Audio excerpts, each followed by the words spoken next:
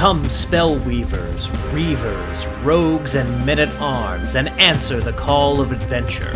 Pick up your sword, your axe, your spellbook, your bow, your rulebook, and your dice, and join the forces of good in their eternal fight against vile monsters, conspiring min-maxers, horny bards, and blood-soaked murder hobos. Discover the treasure trove of role-playing games here on Rollin' Bones. My name is Ryan Howard, and I shall be your guide.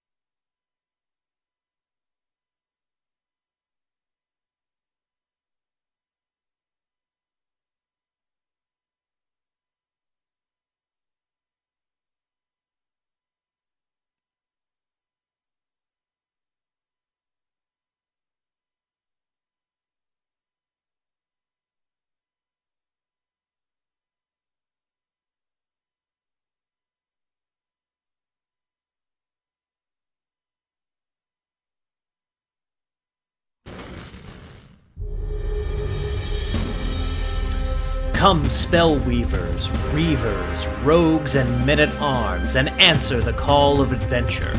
Pick up your sword, your axe, your spellbook, your bow, your rulebook, and your dice, and join the forces of good in their eternal fight against vile monsters, conspiring min-maxers, horny bards, and blood-soaked murder hobos. Discover the treasure trove of role-playing games here on Rollin' Bones. My name is Ryan Howard, and I shall be your guide.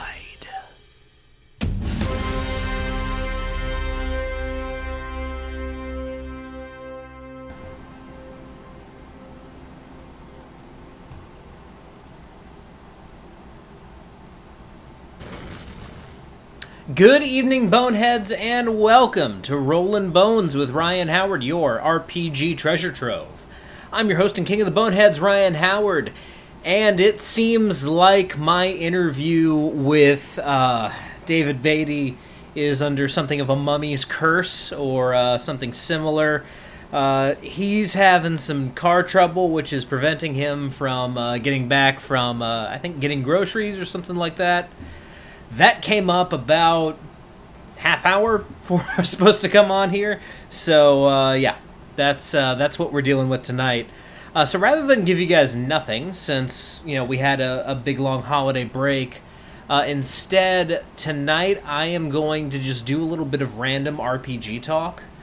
There are a couple topics here or there that I've been thinking about recently. Some things that I kind of want to talk about and just kind of shoot from the hip, do a little discussion as people kind of come into the stream.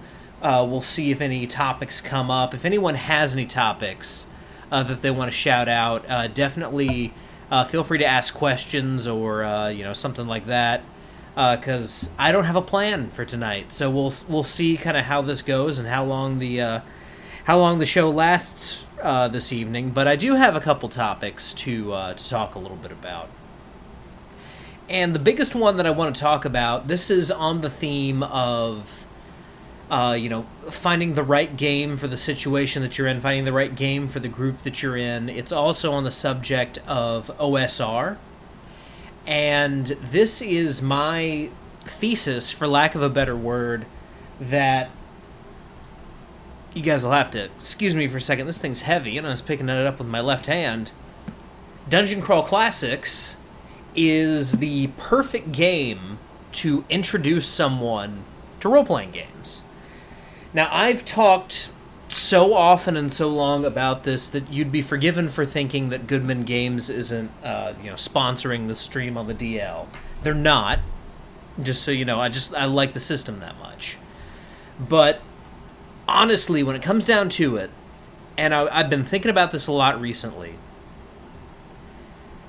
if I were to introduce a new group of players to RPGs, and in fact, I'm planning on introducing some new players, a group of completely new players to RPGs, I would do so, and will do so, with Dungeon Crawl Classics. And I'm going to talk a little bit about why, and I'm going to talk a little bit about why that game is not D&D, despite the fact that I was introduced with D&D, specifically with 5th edition, and, a lot of people are requesting D&D by name. So we're gonna talk a little bit about that tonight. So, just to kick things off, I guess I can, tell the story about how this came about and why I started thinking about this, because this really did happen just off the top of my head, spur of the moment. Just, popped into my head suddenly. A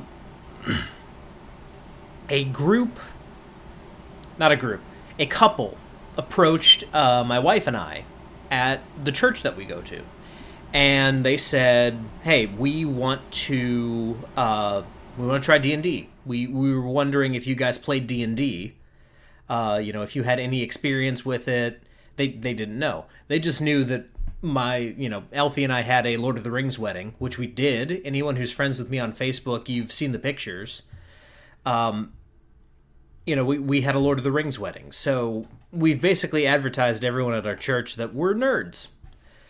We're into that sort of thing.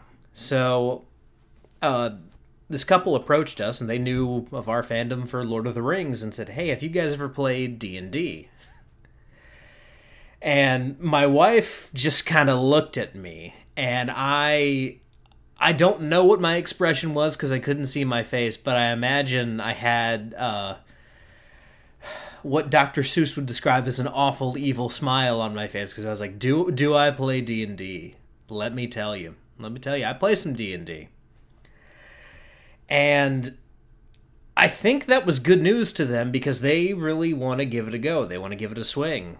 And they said, we've never played before. We want to try it and see what it's all about.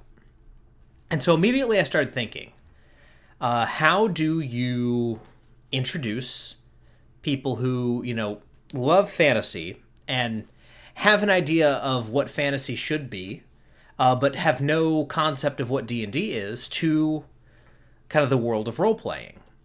They're familiar with the concept of D&D, as everyone is kind of culturally. There have been several cultural examples of what constitutes a game of D&D, whether it's the Community episode, or the Big Bang Theory episode, or Critical Role, or, just Stranger Things, any number of pop culture touch points where someone can identify what a game of D&D looks like, rather than having it explained to them. Because I find that explaining role-playing games to people who know nothing about role-playing games is kind of a monumental task when you really think about it. And that's why so often, and I talked about this with Aaron when he was on the show, D&D really isn't collaborative storytelling. Not in its purest form. Not, D&D being used as kind of the rules are written for it to be. And it's not designed to be a story game.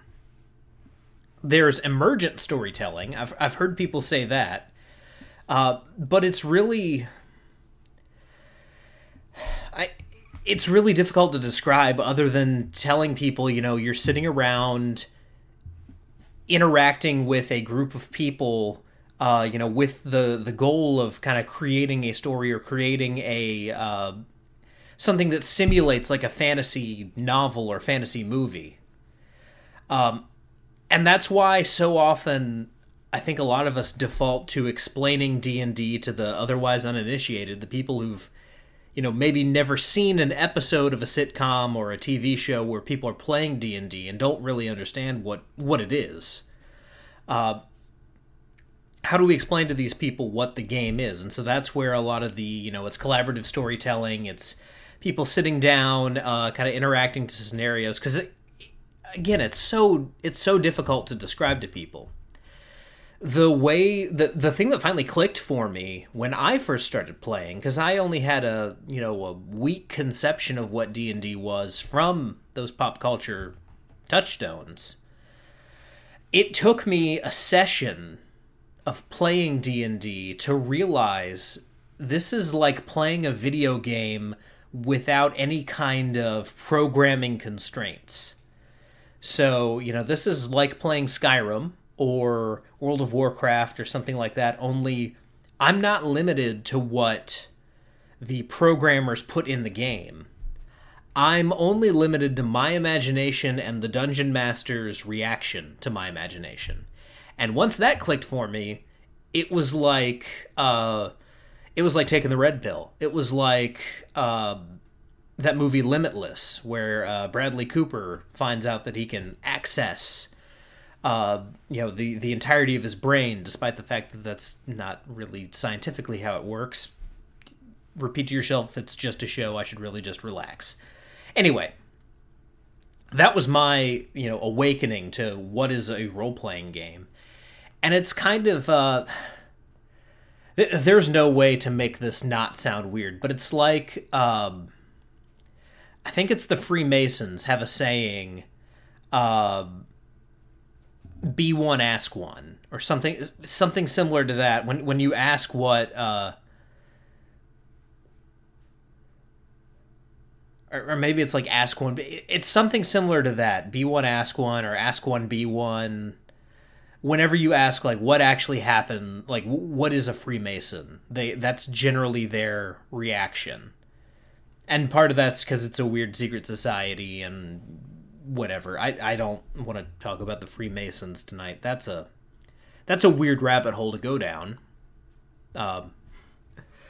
But it's almost the same thing with role-playing. It's kind of like, being in a secret society or being in the mafia. There's this, or being in the wrestling business, to use something that's only slightly less sketchy. There's this whole secret lingo, the secret world, that only the initiated can access because only the initiated can understand it. And the only way to understand it is to experience it. And to experience it firsthand, not, secondhand through one of these shows. Or even through, like, an actual play. Actual plays can be fun, they can be entertaining, but you don't really understand what happens in a role-playing game until you sit down and roll dice. So explaining it to people, it's, it inevitably comes around to, look, if you don't get it, I can run a game for you. I can show you what it's all about. It's a little difficult to explain, but, if you're really curious, if you really want to know, if you want to know so bad, let me run a game for you. When are you available? I'll put together one shot. I'll grab something off my shelf. I've got a whole bunch of games that I can run for you. You want to see what it's about? Let's jump in. But fortunately, this couple, they seem pretty ready to jump in. It wasn't any of the, like, what is D&D? What's going on? They seemed to understand that it was something adjacent to what they're interested in, and they wanted to experience it. So we haven't scheduled that. I haven't told anyone anything. I don't even know what I'm going to do as far as the adventure. But one thing I do know is that I'm going to run it in DCC. And I even told them the game that we'll be playing is not called Dungeons & Dragons. For all intents and purposes, using Professor Dungeon Master's definition, where you're rolling a d20 and adding a modifier to get a result, it's Dungeons and Dragons in the tradition of D&D. It is a fantasy role-playing game, but it does not, like I said so much with Bloodworth and with Aaron, it does not have a D, an ampersand, and a D in the title, because it doesn't have to. It really didn't have to. I'm going to harp on that again. We might end up talking about that again tonight. But it is D&D without being called D&D. I didn't go into that full explanation because they didn't push back. But what I said to them as I was putting this together is Dungeon Crawl Classics, specifically, is a system that doesn't have a lot of rules. It's pretty straightforward as far as the content of what you need to know. It's pretty easy to explain to people. And there's not a lot of choice paralysis. And that's really something that I've come to realize about D&D, especially these days. Sorry about that.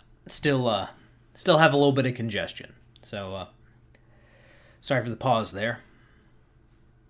Anyway, one of the biggest problems with modern D&D for newcomers, especially at this point, is the analysis paralysis. And I've experienced this not as a player, because as a player I knew what I wanted. I came into 5e at the very beginning essentially wanting to play Aragorn Obi-Wan Kenobi. I wanted to be a ranger. I wanted to swing my two swords and shoot my bow and, all that good stuff. I wanted to be a ranger. In fact, I wanted to be a ranger so bad that I leaned into every stereotype.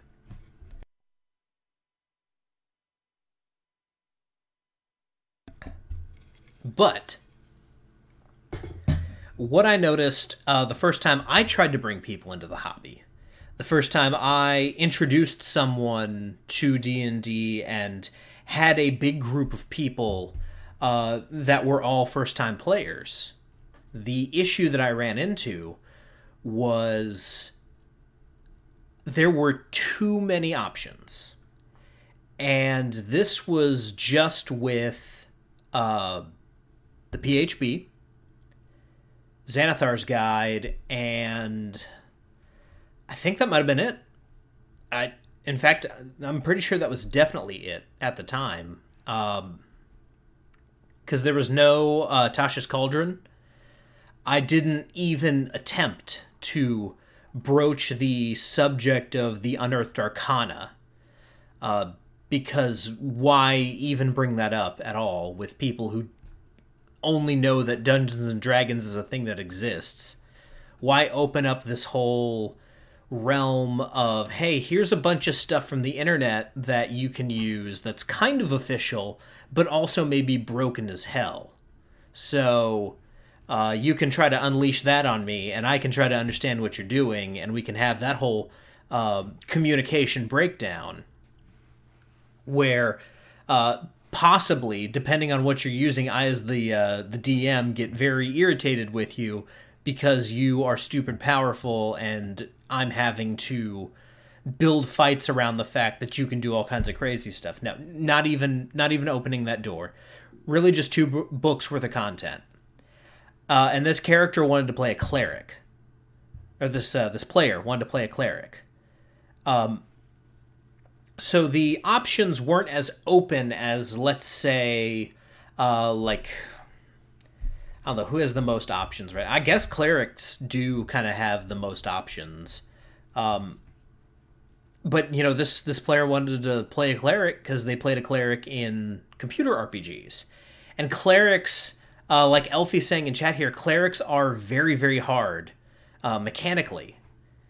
There's a lot that's different about clerics. But the one thing that really kind of caught this player up early on and made it difficult for her just kind of throughout was there's an embarrassment of riches available in the 5e books. There's so many choices, be they spell choices, your particular choices as like what kind of cleric you are, and the various different things that come with being that kind of cleric.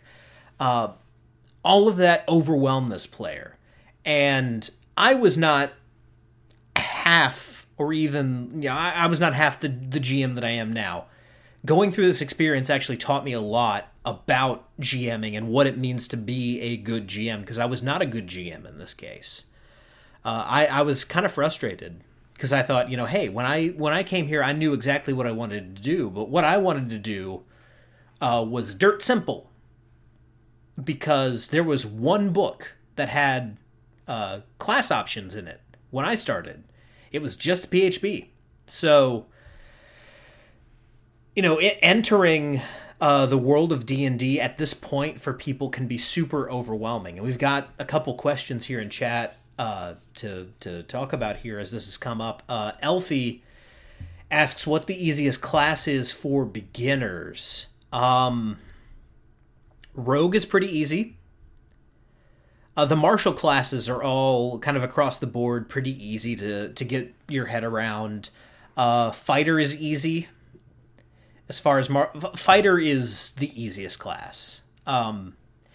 It's the easiest and the most rewarding martial class. There's not a lot to Barbarians, but Barbarians, when you get a Barbarian at the table, and I found this with a lot of new players, there's this like deflation anytime you're not in combat. A lot of players who are playing a Barbarian for the first time, myself included, kind of like throw their hands up and are like, what do I do now? What do I even do here? Ranger is a good choice. In 5e now, Ranger is a good choice. However, because Rangers aren't that great just as your standard PHB Ranger, they're desiring a lot early on. So it might be discouraging for a new player, and it's also something where a GM is going to have to come alongside that player and say, hey, I understand that you feel like you're underpowered right now. Here are some other options that'll make you a little bit more useful. If you wanted to play a Ranger type character early on, I would actually recommend playing a Scout Rogue. So start off as a rogue and say, look, at 3rd level, you're going to kind of take on this more woodsy aspect, and you're going to be a little bit more the ranger that you want to be, because that'll give them the kind of Aragorn experience that everyone's looking for as a ranger early on, like as they're getting into D&D. That'll give them the experience they're looking for, without feeling left out at all. Scout Rogue is a very good option for your introductory ranger. And if you're... I've also said that, multi-classing as a Battlemaster fighter and then picking up Scout Rogue is a good option, but you don't want to introduce multi-classing to a brand new player. From the spellcasting side of things, Warlock, I'd say, is the easiest class to start off with, because you don't have as many spell options. A lot of your stuff, it's not based on spell slots, it's based on the cantrips that you're using and the Eldritch Invocations that you have. So explaining that to new players is a little... Being a spellcaster of any variety is going to be more effort than being a martial character, because there's more choices to make. But a warlock kind of limits those choices and streamlines those choices, where honestly most warlocks are relying on 2 things: the Eldritch Blast cantrip and the Hex spell. And that's really what you need to concern yourself with as a brand new warlock. Optimize and build towards being able to blow things away with your Eldritch Blast, and hexing things so that you can blow them away with your Eldritch Blast. And then, taking stuff like, Arms of Hadar is a good one. I think it's also like Armor of Hadar, the mage armor that deals necrotic damage. It's something like that. I can't remember off the top of my head. I don't play casters very often. But the last one I did play was a warlock, so, make of that what you will. And then James here in chat, Valor Studios, makes a great point here about this, the idea of choice being so cool versus the reality of choice when you're new. What James says here is, I feel like the idea of having a bunch of spells you can pick from, I guess, that's a cool idea. But for new players, it's challenging actually knowing which ones to take a look at. That's a big aspect of it, because you can show a new player their spell list, and they'll just be like, wow, that's a lot. And the first instinct is always, so I get all of this, and then you have to go, no. You have to choose which spells you want from this list. In theory, depending on what kind of caster you are, all of these spells are available to you, but you need to select which ones you want. And then, as a GM, you have to go through with them and kind of explain, this spell does this spell does that, you're this kind of caster, so you're going to be better at this kind of thing. If you're looking to, deal a bunch of damage, you want to look at these spells. If you're looking to, be more of a field control thing, it's a lot. Explaining casters to new players is a lot. And one reason why I, kind of, push away from D&D at this point is there's no getting away from that. Even with a lot of martial classes, there's so much to explain to people. And then, as James says here again, you do that for one player, and then you inevitably have someone else at the table who's also wanting to be a spellcaster. So you kind of go through it again. And it's not like they both want to be wizards, or they both want to be clerics, so you can have the talk once. It's, this guy wants to be a wizard, this guy wants to be a cleric, over here wants to be a warlock, so you have to go through all of these different concepts with them. And no one has the PHB or, the DM's guide or anything. No one has anywhere near all of the spells memorized. As GMs, we have the spells that we find the most useful memorized, or the spells that, we want to torment our players with memorized. But if someone just, points at a spell that they think has a cool name, but you've never used it before, it's never come up, they're like, what does that do? And you're like, I don't know. And then, in a lot of ways, you're eroding your confidence of your players, because every time they're asking you questions, you're going, I don't know. And then you're having to dig through the PHB, read everything, and it's a huge mess. It's a huge mess, honestly. And it's something, inevitably everyone has to go through at some point. Everyone starts in this hobby knowing nothing. And then you have to, explore and expand your horizons and find what you like, and then, eventually you start to figure things out. And like Elfie says in chat here, new players are amazing when left to their own devices at getting themselves in situations or asking questions that you don't know anything about. So as the GM, it's like being the bridge keeper in Monty Python's Holy Grail, when the knights go, African or European swallow, and he goes, what? Wait, I don't know that. And then you get launched out into the abyss because you don't know you don't know what kind of swallow everyone was talking about. It's, it can be a lot. It can be very daunting. And so that's why I am now and forevermore defaulting for new RPG players, Dungeon Crawl Classics. Because when it comes to Dungeon Crawl Classics, the question is, what do you want to play? What kind of character do you want to be? Here are the options. And there are no other options beyond this. There's no subclasses. There's no nothing. It's just these particular character classes that you have. Cleric, Thief, Warrior, Wizard, Dwarf, Elf, Halfling. So if you are a dwarven character at all, that's your class. You are a dwarf. How does it function? You're essentially a fighter. You're an elf. How does that work? You are a fighter with a little bit of magic. Halfling. You're, a thief. Essentially. Killing monsters for XP versus milestones. I will get to that in just a second. That's a great topic.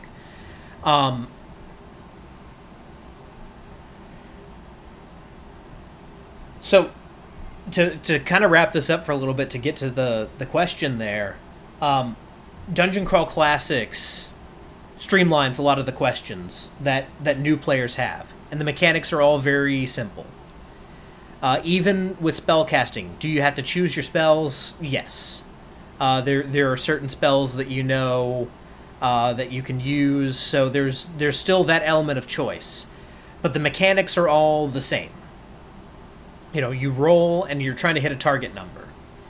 Now, explaining the spell burn concept and all that, that's a process. But again, once you've accepted that you're teaching new people how to run RPGs, there's no getting around, I have to teach them something. I have to go through some of these concepts and explain them to people who may not understand these things at all because they've never played a role-playing game in their life. That's not going away. But it's a lot simpler than, instead of asking, what kind of wizard do you want to be? What kind of cleric do you want to be? What kind of fighter do you want to be? Just saying, all right, you want to swing a sword? You want to swing an axe? You're a warrior. You want to cast spells? Do you want to cast spells? Or do you want to heal people with your spells and turn the undead? Depending on the answer, you're either a cleric or a wizard. You want to be dexterous and steal things, you're a thief. It's pretty cut and dry, and it's pretty easy to pick up and pretty easy to explain. There's not a lot of rules.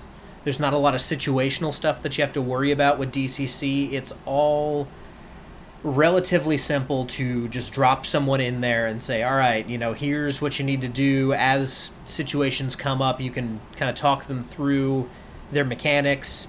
But for the most part, that analysis paralysis is largely missing from DCC, and it's largely missing from a lot of OSR games, which is very helpful to new players. It's one thing that I think is missing from a lot of what modern D&D is. D&D used to be played by 11 and 12-year-olds when it first came out. That's the people you talk to who got into role-playing in the 70s and the 80s. They started when they were kids.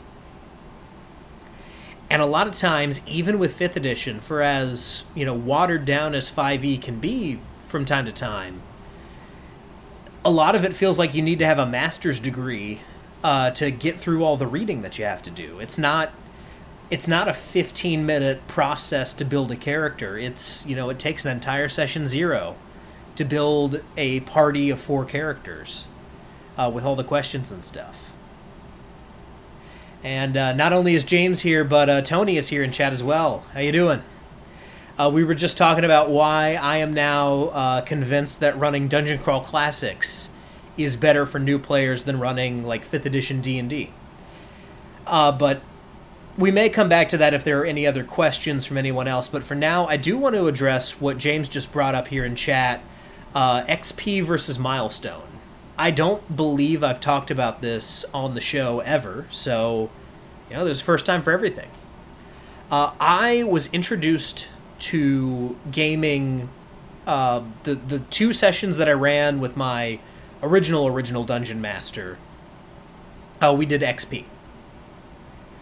But I was largely brought up on milestone leveling. And there's a lot of merits to milestone leveling. The players don't have to constantly consult charts. There's not this element of, trying to like gamify XP or trying to determine what do you want to do based on the potential XP rewards. There's no element of like, do I backstab the shopkeeper just to get the, XP that I can get from them? A lot of that's taken away with milestone leveling. And milestone leveling allows you to get characters where you need them when you get to certain situations. It's like in a fantasy book. When you read Lord of the Rings, Frodo doesn't get Sting when he gets to a certain level because he grinded enough, because he, survived enough encounters. He didn't kill anyone before he got Sting. There's not this element of XP to, Frodo getting Sting. There is an element of XP in, Aragorn teaching all of the hobbits to fight, like we see in the movie, when they have that whole, like, dog pile scene. But Frodo getting to Rivendell and, getting the Mithril shirt, getting Sting, and, being sent on his quest, that feels a little bit more like milestone leveling to me. It's, okay, at this point, you have unlocked these things, you're getting these gifts from a mentor, so that you will be prepared to move on to the next thing. There's a good amount of justification for that in the fantasy source material. More so than, kind of like grinding out XP. That's a very... And I'm thinking of it in a very video gamey context, because, that's what I was raised in. That's what I was brought up in my nerddom in, was video games. However, for the merits that Milestone has, I feel like there's a way to kind of combine the two of them to where, you need XP to level up, but the XP comes from, what the Dungeon Master is providing. That was very kind of clunkily worded there, but rather than just the GM saying, okay, after tonight's session, you all level up, which is valid.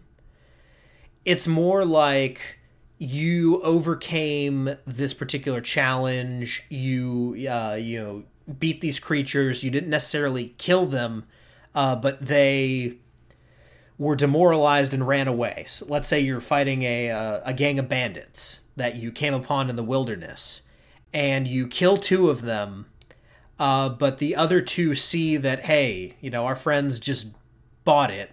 These aren't easy marks like we thought they were. We're gonna beat feet. We're getting out of here. So, those guys are running away, and at that point, okay, you guys took out 2 of the 4 bandits. The other ones are running away. You guys get this amount of XP.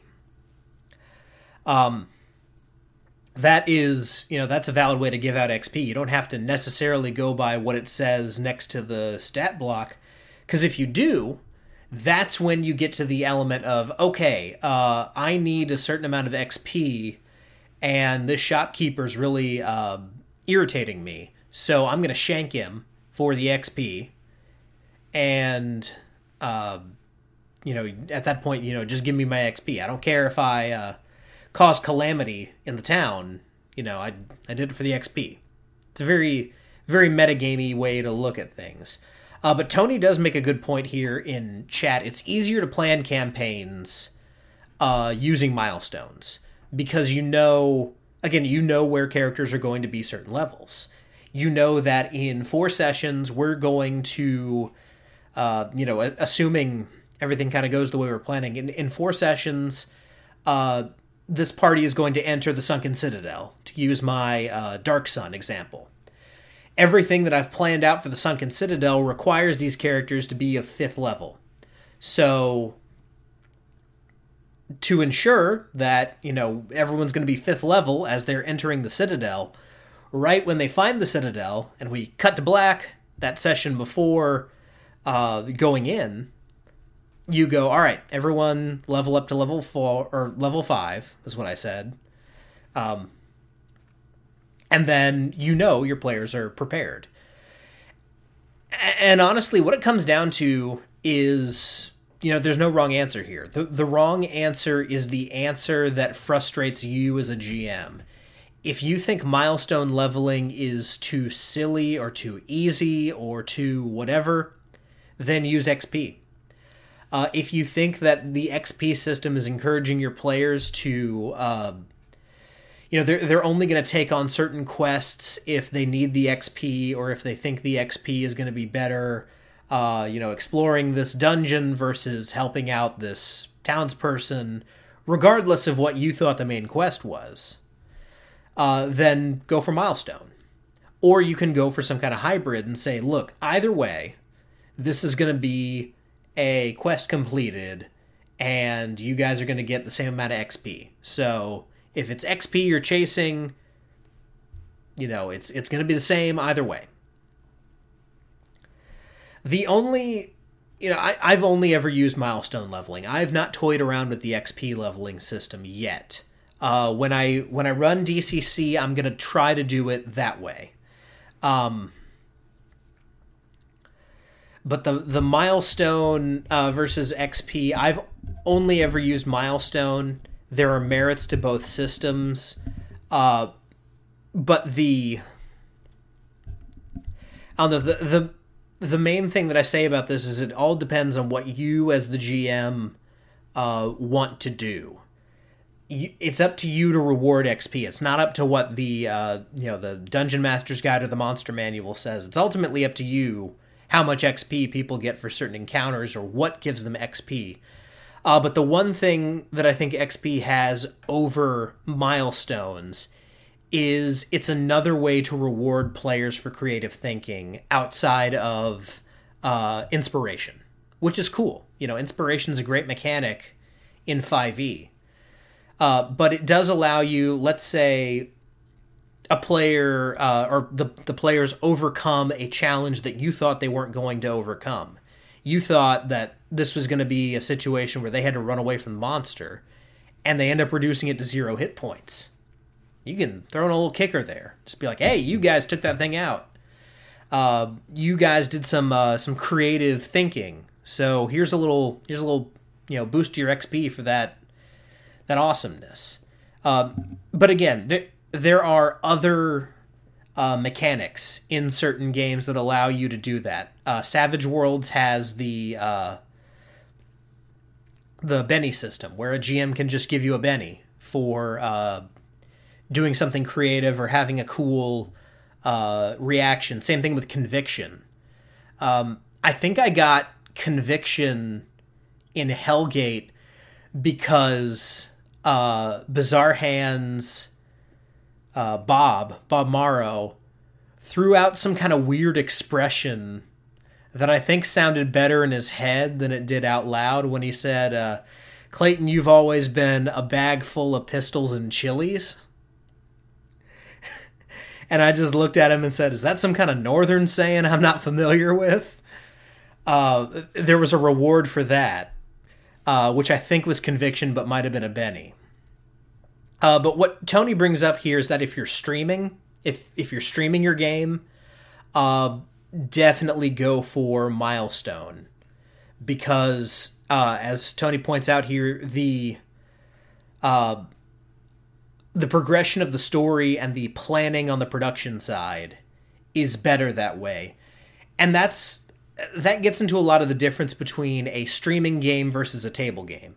a table game, you can, have the players grind it out for a super long time before they level up. But a streaming game, you have to treat it like a TV show, because you're not just playing the game, you have an audience observing.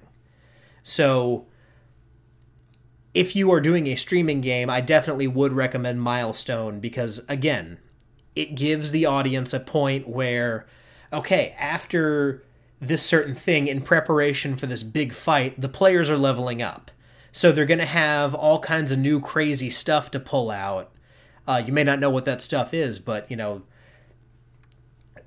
as we're headed into this fight in the church, where all of these spirits are converging on the members of the Vigilance Committee who done them wrong, Clayton and Morrow... Or Morrow's going to have some new spells to throw out there. Clayton's going to be shooting a lot better, because let's face it, that's all I did. Clayton had one trick that he did extremely well, and that's shoot things. So Clayton is going to be shooting things a lot better. Morrow's going to have a whole bunch of new spells to throw out here. So it's going to be exciting. What's Bob Morrow going to pull out of his deck of cards this time? With this new threat kind of breathing down his neck.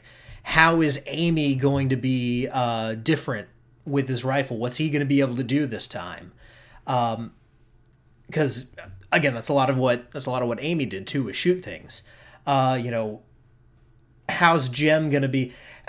How is Jem's charisma improved over the last time he spoke to whichever lady Jim was going to be romancing that week?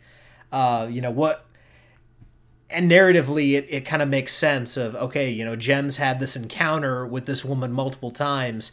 They're starting to figure out what this woman reacts to. So as that dice goes up for the persuasion, it's like, Jem is kind of picking up on cues of the conversation and is now better able to woo their lady love this time. So yeah, again, if you're doing it that way, then Milestone all the way. Every campaign that I've listened to or been a part of for streaming has done Milestone. I do Milestone for Nighthaven. I do Milestone for Nighthaven. Don't forget the name of your own game, people. If you're streaming a game, don't forget the name of your own campaign. But yeah, I do Milestone for Nighthaven for the same reason. It lets players be where you need them to be for the next session, and it gives the audience something new to look forward to when they hear, at the end of a session, for next week you guys are going to level up, you're going to get advances, and now it's a chance to see what new tools are they going to be able to pull out of their toolbox, or how much better are they going to be at what they can already do.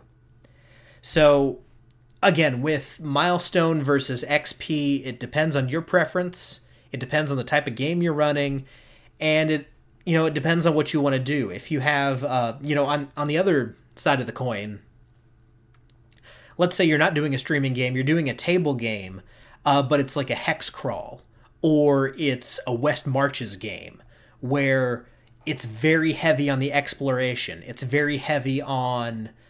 what are we doing this week? There's not a big story that you're kind of, moving everyone through. There's not, the story is what they find along the way. You might be better served using XP for that, because the advancement will depend on whether or not the players are exploring new hexes, following hooks that you put in these hexes, where they're going, what they're doing, what kind of new ground they're covering, what kind of shenanigans they get into, versus we're going to continue to hang out in this town that we found, and we're going to, try to pick up barmaids and start fights with people and stuff like that. It's... Again, your system should fit the type of campaign that you're doing. So if you're doing a dungeon crawl, a hex crawl, West Marches, anything like that, I'd say lean more towards XP. And lean more towards you get XP as kind of I see fit, so that your players aren't gamifying it.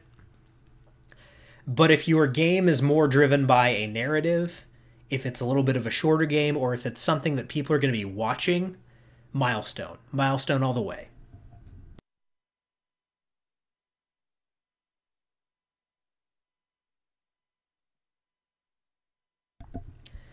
Whew. After that, little rant there, needed a little bit of water. So yeah, there we go.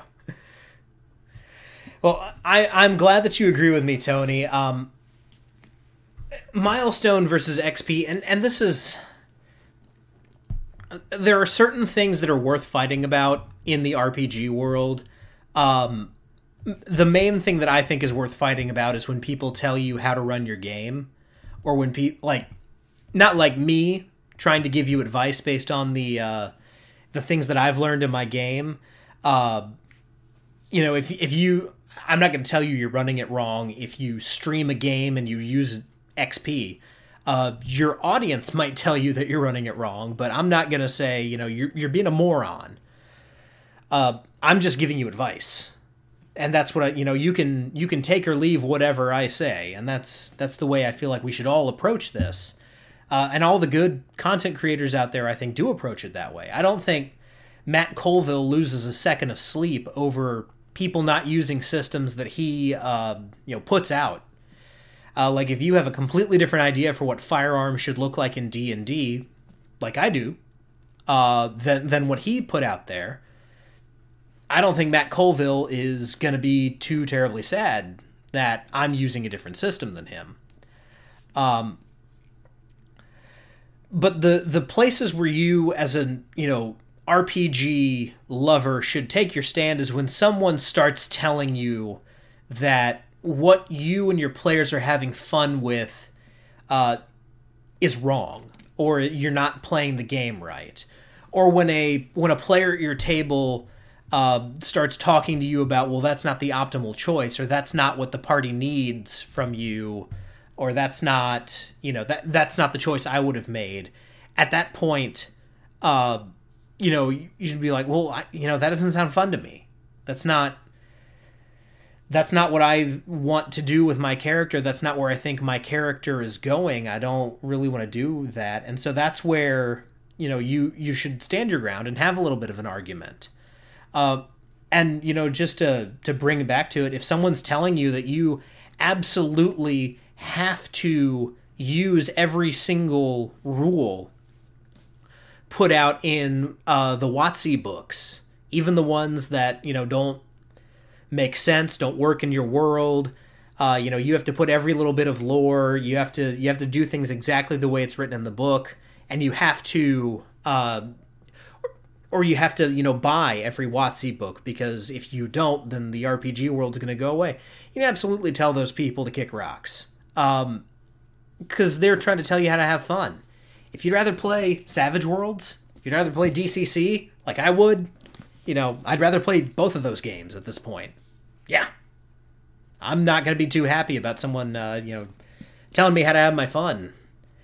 But when it comes to stuff like whether you use Milestone or XP, when it comes to the rest mechanics that you use, whether you use like the gritty rest or the regular rest, when it comes to, like how story focused your campaign is, that's not stuff that's worth getting in a knockdown drag out over. And I feel like the RPG world can get a little bit subdivided when it comes to systems that we prefer.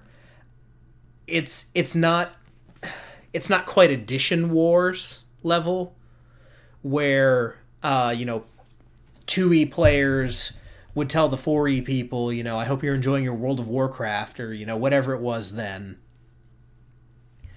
It's not quite to that level, but there's a lot of, why are you using that mechanic, or why are you doing things that way? And, at that point, it's not worth the fight. Just let people have fun at their table. But, honestly, there are merits to both systems, just to put a nice little bow on top of that.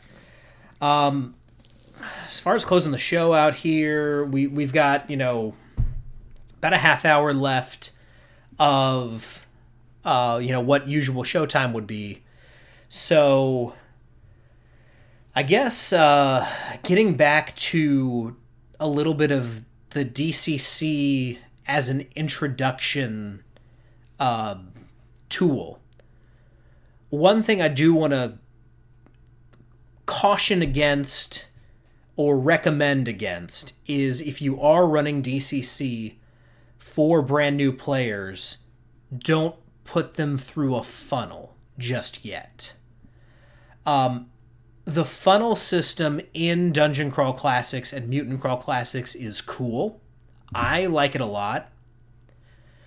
But if you're introducing an RPG to people and you want to give them a taste of what, this is what it's like at its most fun, this is a prime example of what running an RPG is. Have a good night, Tony. I'm glad you stopped by for a little bit. But, if you are trying to introduce someone to the world of role-playing, don't start them out with a funnel. I'd say for DCC, and this is where I started, the first time I played DCC or MCC, we were third-level characters for a one-shot. And what that does is it gives players a slight taste of, this is what your character is like with a little bit of power behind them. This is where you can get. This is the... this is kind of the midpoint. This is like being a superhero in the middle of their career. So this is like Batman the Animated Series Batman.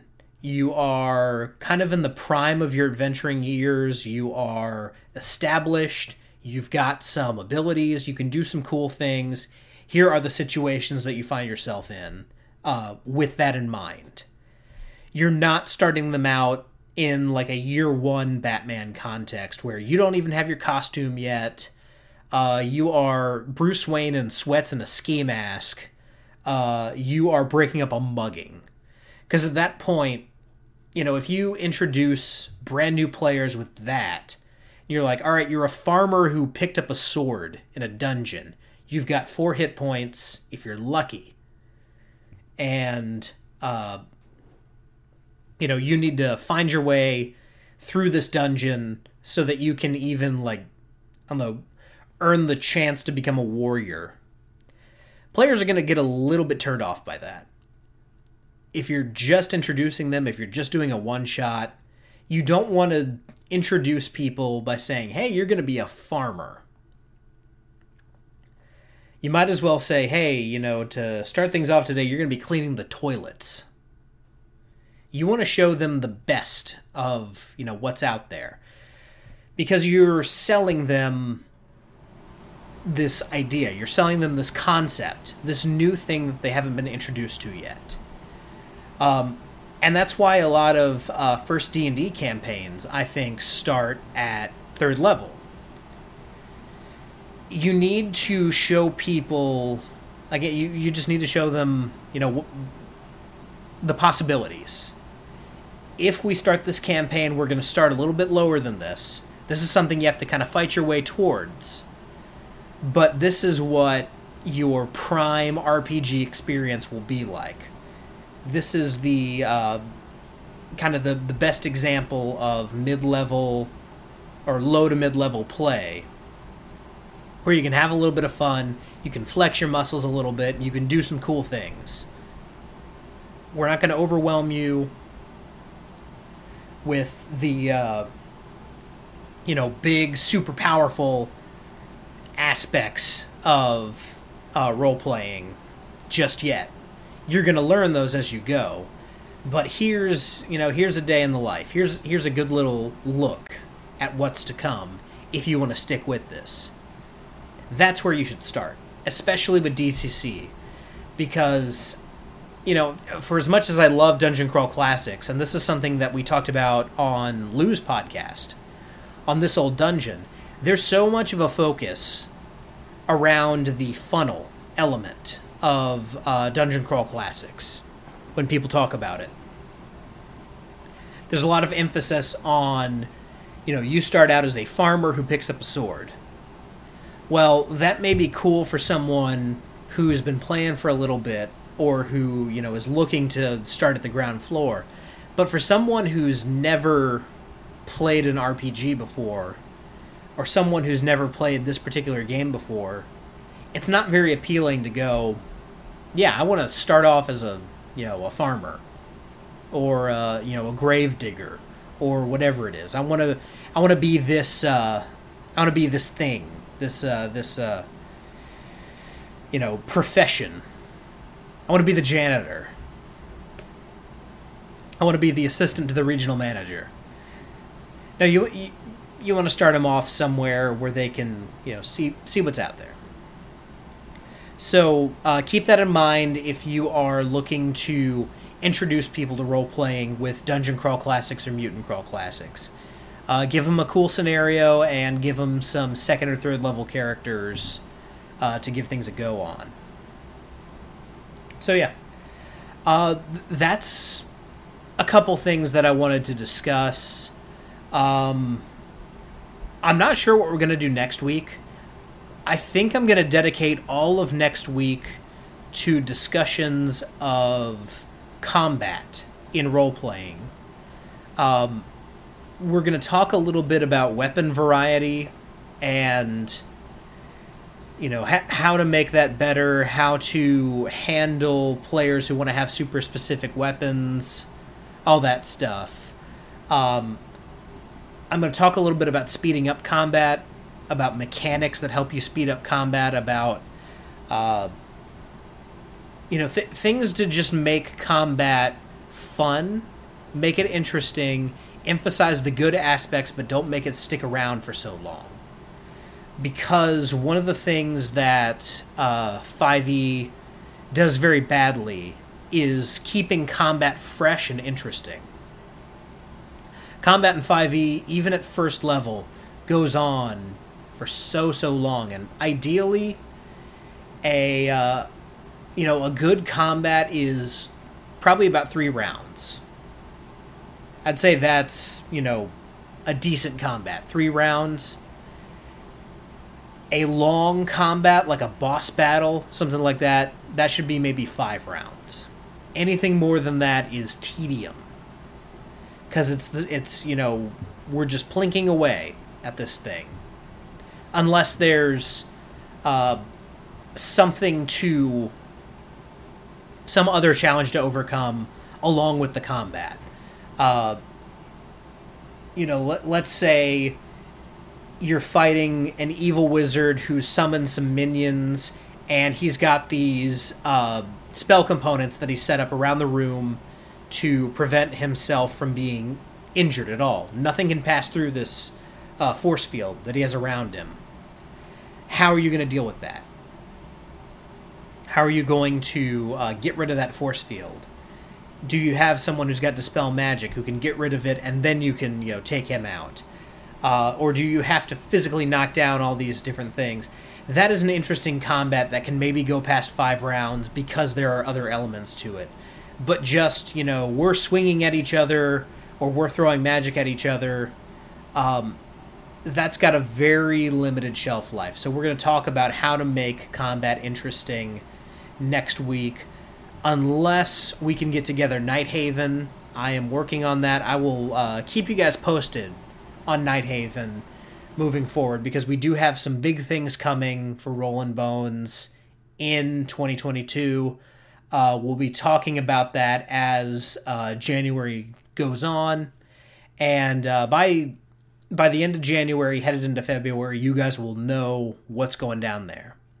So until then, until next week, I appreciate everyone who stopped by, everyone who listened, everyone who participated. I really do appreciate the interaction tonight. I hope you guys have a good night, and whether you rolled a 1 or a 20, I'm so glad that you rolled your bones with me, Ryan Howard, and I will see you guys next week.